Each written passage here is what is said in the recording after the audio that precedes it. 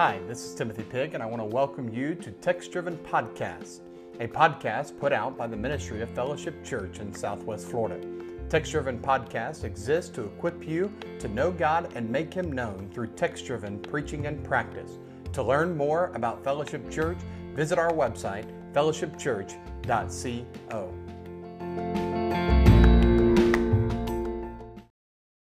Hey, welcome to another episode of Text Driven Podcast, and today we're going to be talking about Edward T. Welch's book, When People Are Big and God is Small. We've been in the middle of a series walking through this, and it's a great book to help us understand who God is and how oftentimes what we do is we allow other people to influence us to such an extent that we see them as more important than God.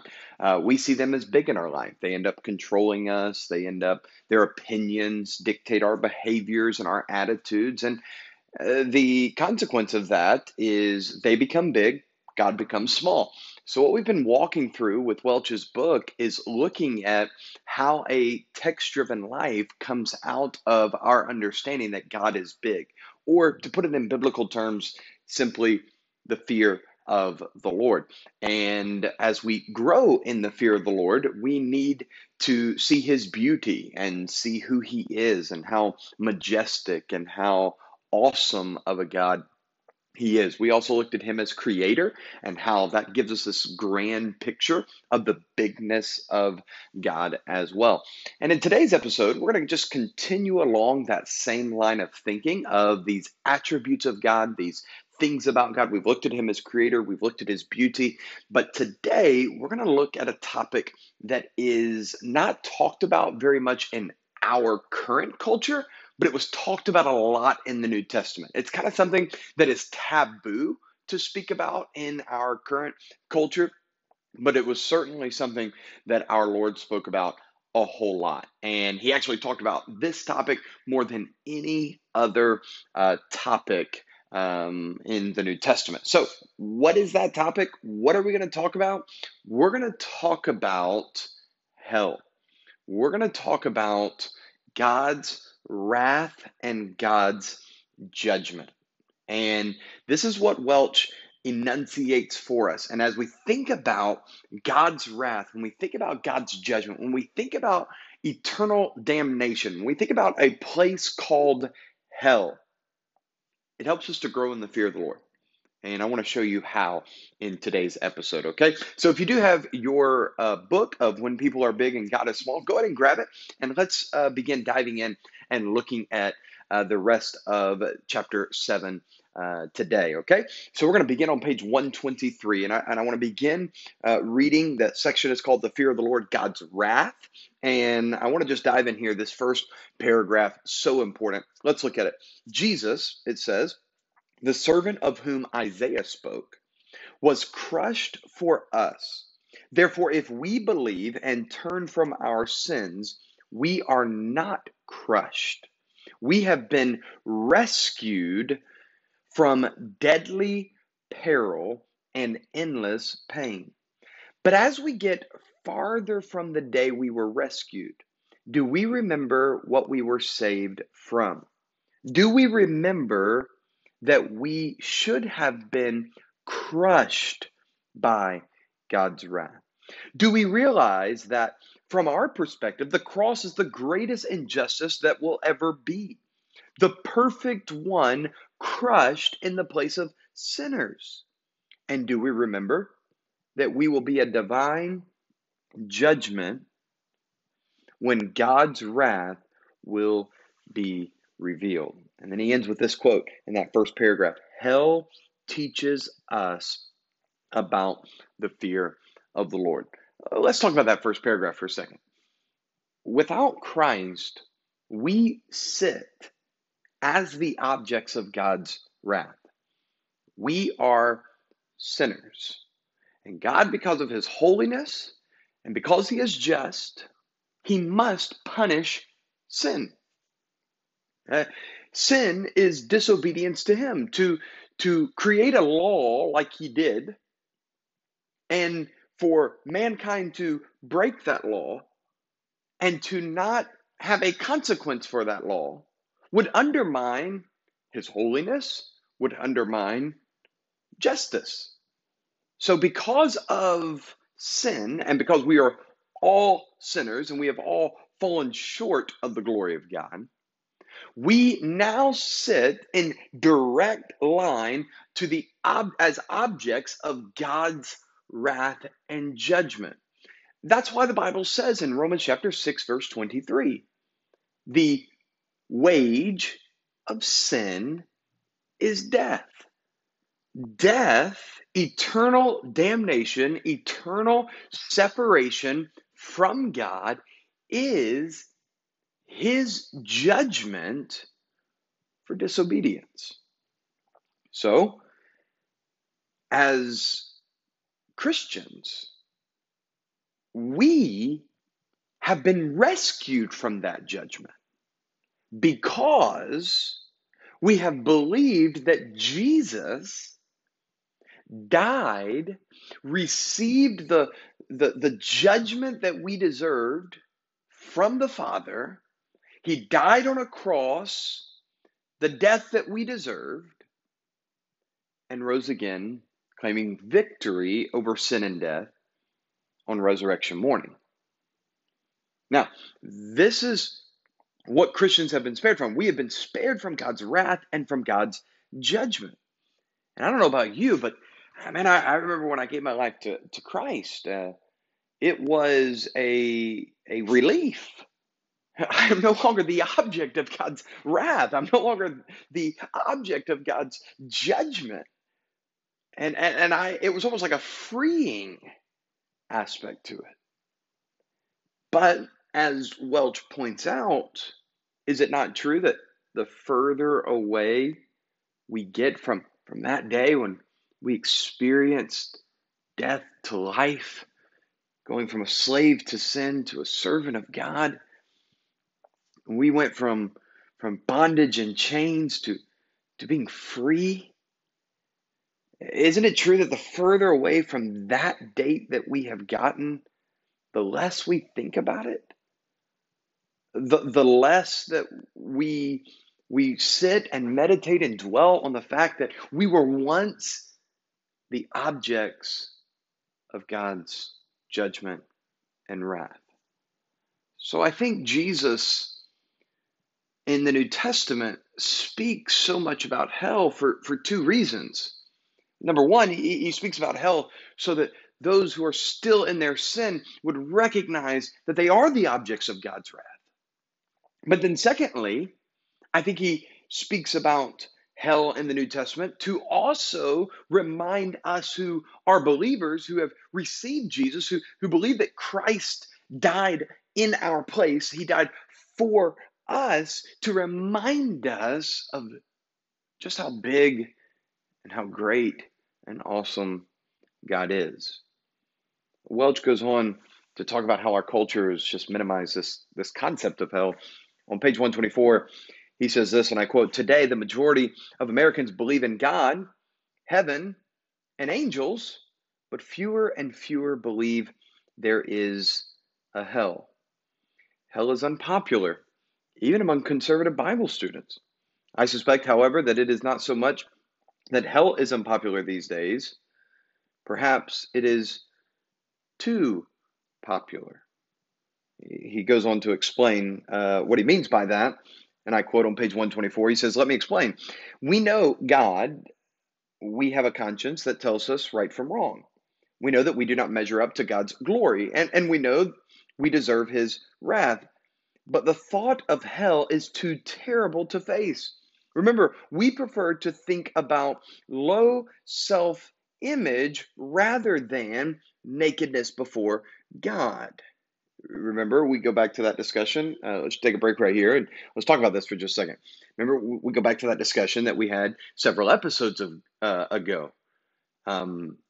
Fear, one of the fears that we have is to be exposed. So we cover ourselves. We hide our guilt and our shame, our nakedness by what? By our resumes and by credit card debt, or by putting on a hypocritical face or being religious or by some other means, but we want to cover up really who we are because we know inwardly that we're exposed and guilty and shameful.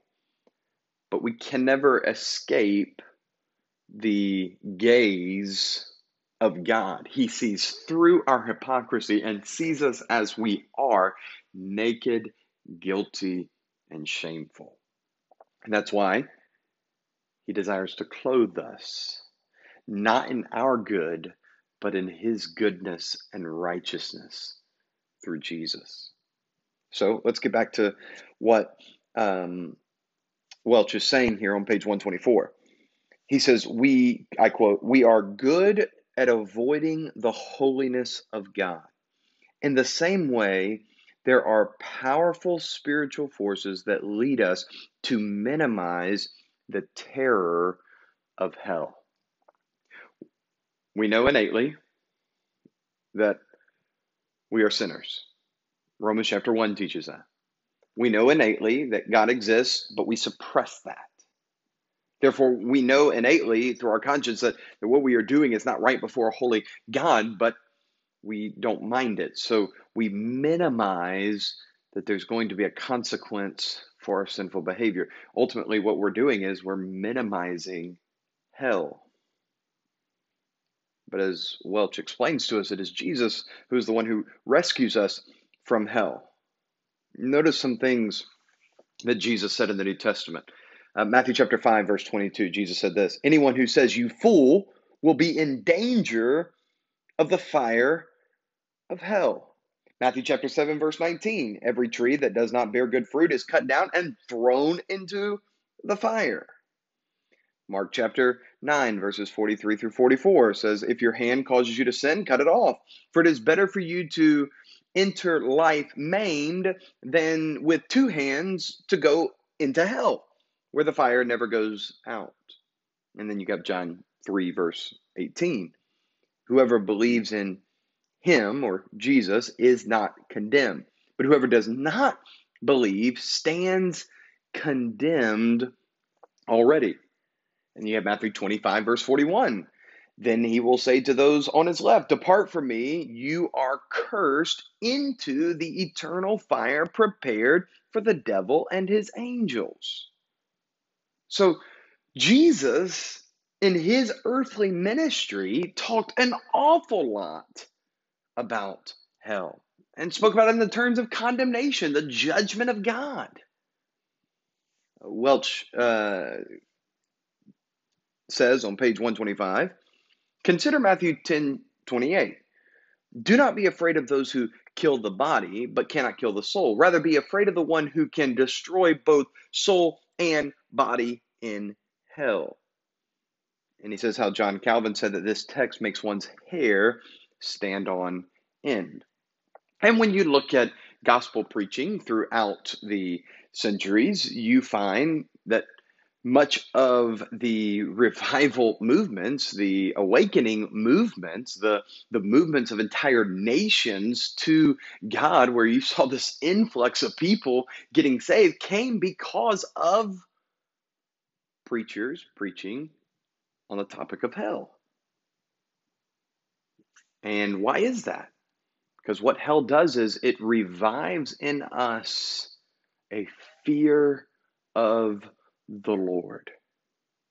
One notable preacher who did this was Jonathan Edwards. Jonathan Edwards preached in Massachusetts. He was a well-known preacher, and one of the sermons that he was most famously known for was a sermon that he preached in Enfield, Connecticut on July 8th, 1741. The title of that sermon was "Sinners in the Hands of an Angry God." Now think about that. Sinners in the hands of an angry God. A God who is full of justice. Another sermon title that he had came from Romans chapter 2, verse 4, and he preached this sermon: "The justice of God in the damnation of sinners." Now, let me just read to you here what Welch quotes of one of Edwards' sermons. You ready? Listen to this on page 125 and 126. He says this. This is a illustration. This is an excerpt from Jonathan Edwards' sermon, Sinners in the Hands of an Angry God. He says this. There is nothing that keeps wicked men at any one moment out of hell, but the mere pleasure of God. The wrath of God is like great waters that are dammed for the present. They increase more and more and rise higher and higher till an outlet is given. And the longer the stream is stopped, the more rapid and mighty is its course when once it is set loose. The God that holds you over the pit of hell, much as one holds a spider, a loathsome insect over the flame, his wrath toward you burns like fire. He is of purer eyes than to bear to have you in his sight. You have offended him infinitely more than ever a stubborn rebel did his prince. O sinner, consider the fearful danger you are in. It is a great furnace of wrath, a wide and bottomless pit. You hang by a slender thread with the flames of divine wrath flashing about it. Can you imagine sitting in the audience when Edwards is preaching that? The vivid imagery of dangling over the fiery wrath of God by just a thin thread that every time the flames are ignited hotter and hotter, the thread begins to singe and you fall into the hands of a God of wrath, a God of judgment. What does sermons like this do? They conjure up in us a fear of the Lord. God becomes the one who is now worthy of our obedience. The God becomes one who is worthy of our attention and our affections and our worship. We begin to see ourselves as very small, and God is very large and big and powerful. Welch has this quote. Listen to it on page 126 through 127. It says, here's the truth about hell. When a person dies apart from faith in Jesus, there is no possible deliverance from eternal hell. There is no relief from torment. And worst of all, it is the holy wrath of God that is poured out. Such knowledge led the Apostle Paul to say, since then we know what it is to fear the Lord. We try to persuade men. This is what we deserve. This is the wrath, the crushing that Jesus took on himself for us. We should tremble at the thought. We should tremble because it could have been us who were crushed because of our sin. We should tremble because we live in the presence of a divine love that is absolutely astonishing. And against the backdrop of hell, we should tremble at the thought of heaven. How could it possibly be? We who were naked before God, who deserved eternal wrath, are by faith blessed by the Father. It is one thing to release a person from prison, but it is something else to deluge that same person with all the riches imaginable. But that is what our God has done. We are given an inheritance, the kingdom prepared for you since the creation of the world. How could this be? O Lord, what is man that you are mindful of him? We respond to your mercy and love, not with a slavish fear and worldly sorrow, but with a reverence that leads us to repentance and a delight to trust God and obey God. This is what the fear of the Lord does. It helps us to fear God, to see him as big and us as small. So here's what I want to challenge you with this evening. I want to challenge you with this song. Listen to what the hymn, "And Can It Be," says. May the words of this song, in light of what we have just talked about with the fearing the wrath of God and letting the concept and the reality that hell was your destiny prior to the grace of Jesus being applied to your life. Let this song produce in you, like these verses that we've read and like these quotes out of this book, produce in you a fear of the Lord. Listen to what it says. And can it be that I should gain an interest in the Savior's blood? Died he for me, who caused his pain, for me, who him to death pursued. Amazing love, how can it be that thou, my God, should die for me? Amazing love, how can it be that thou, my God, should die for me?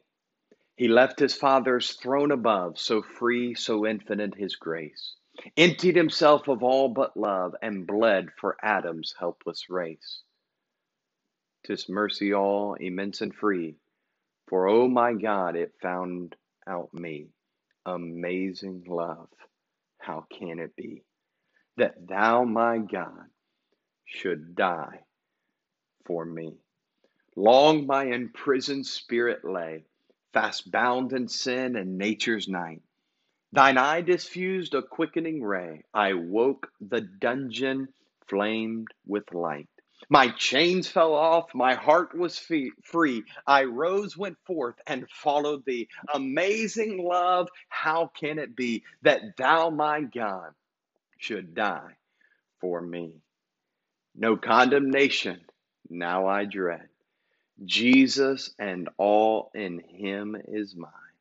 Alive in him, my living head, and clothed in righteousness divine. Bold I approach the eternal throne, and claim the crown through Christ my own. Amazing love, how can it be that thou, my God, should die for me? Amazing love, how can it be that thou, my God, should die for me? Jesus died on a cross for your sins so that you would not have to fear spending eternity in hell. If you're not certain of where you're going to spend eternity, I'd love to talk with you more. Why don't you reach out to me? You can send me an email at tpig@fellowshipchurch.co. You can also visit our website at www.fellowshipchurch.co, and you could reach out to us through there. But I'd love to talk with you about how you can have a personal relationship with Jesus.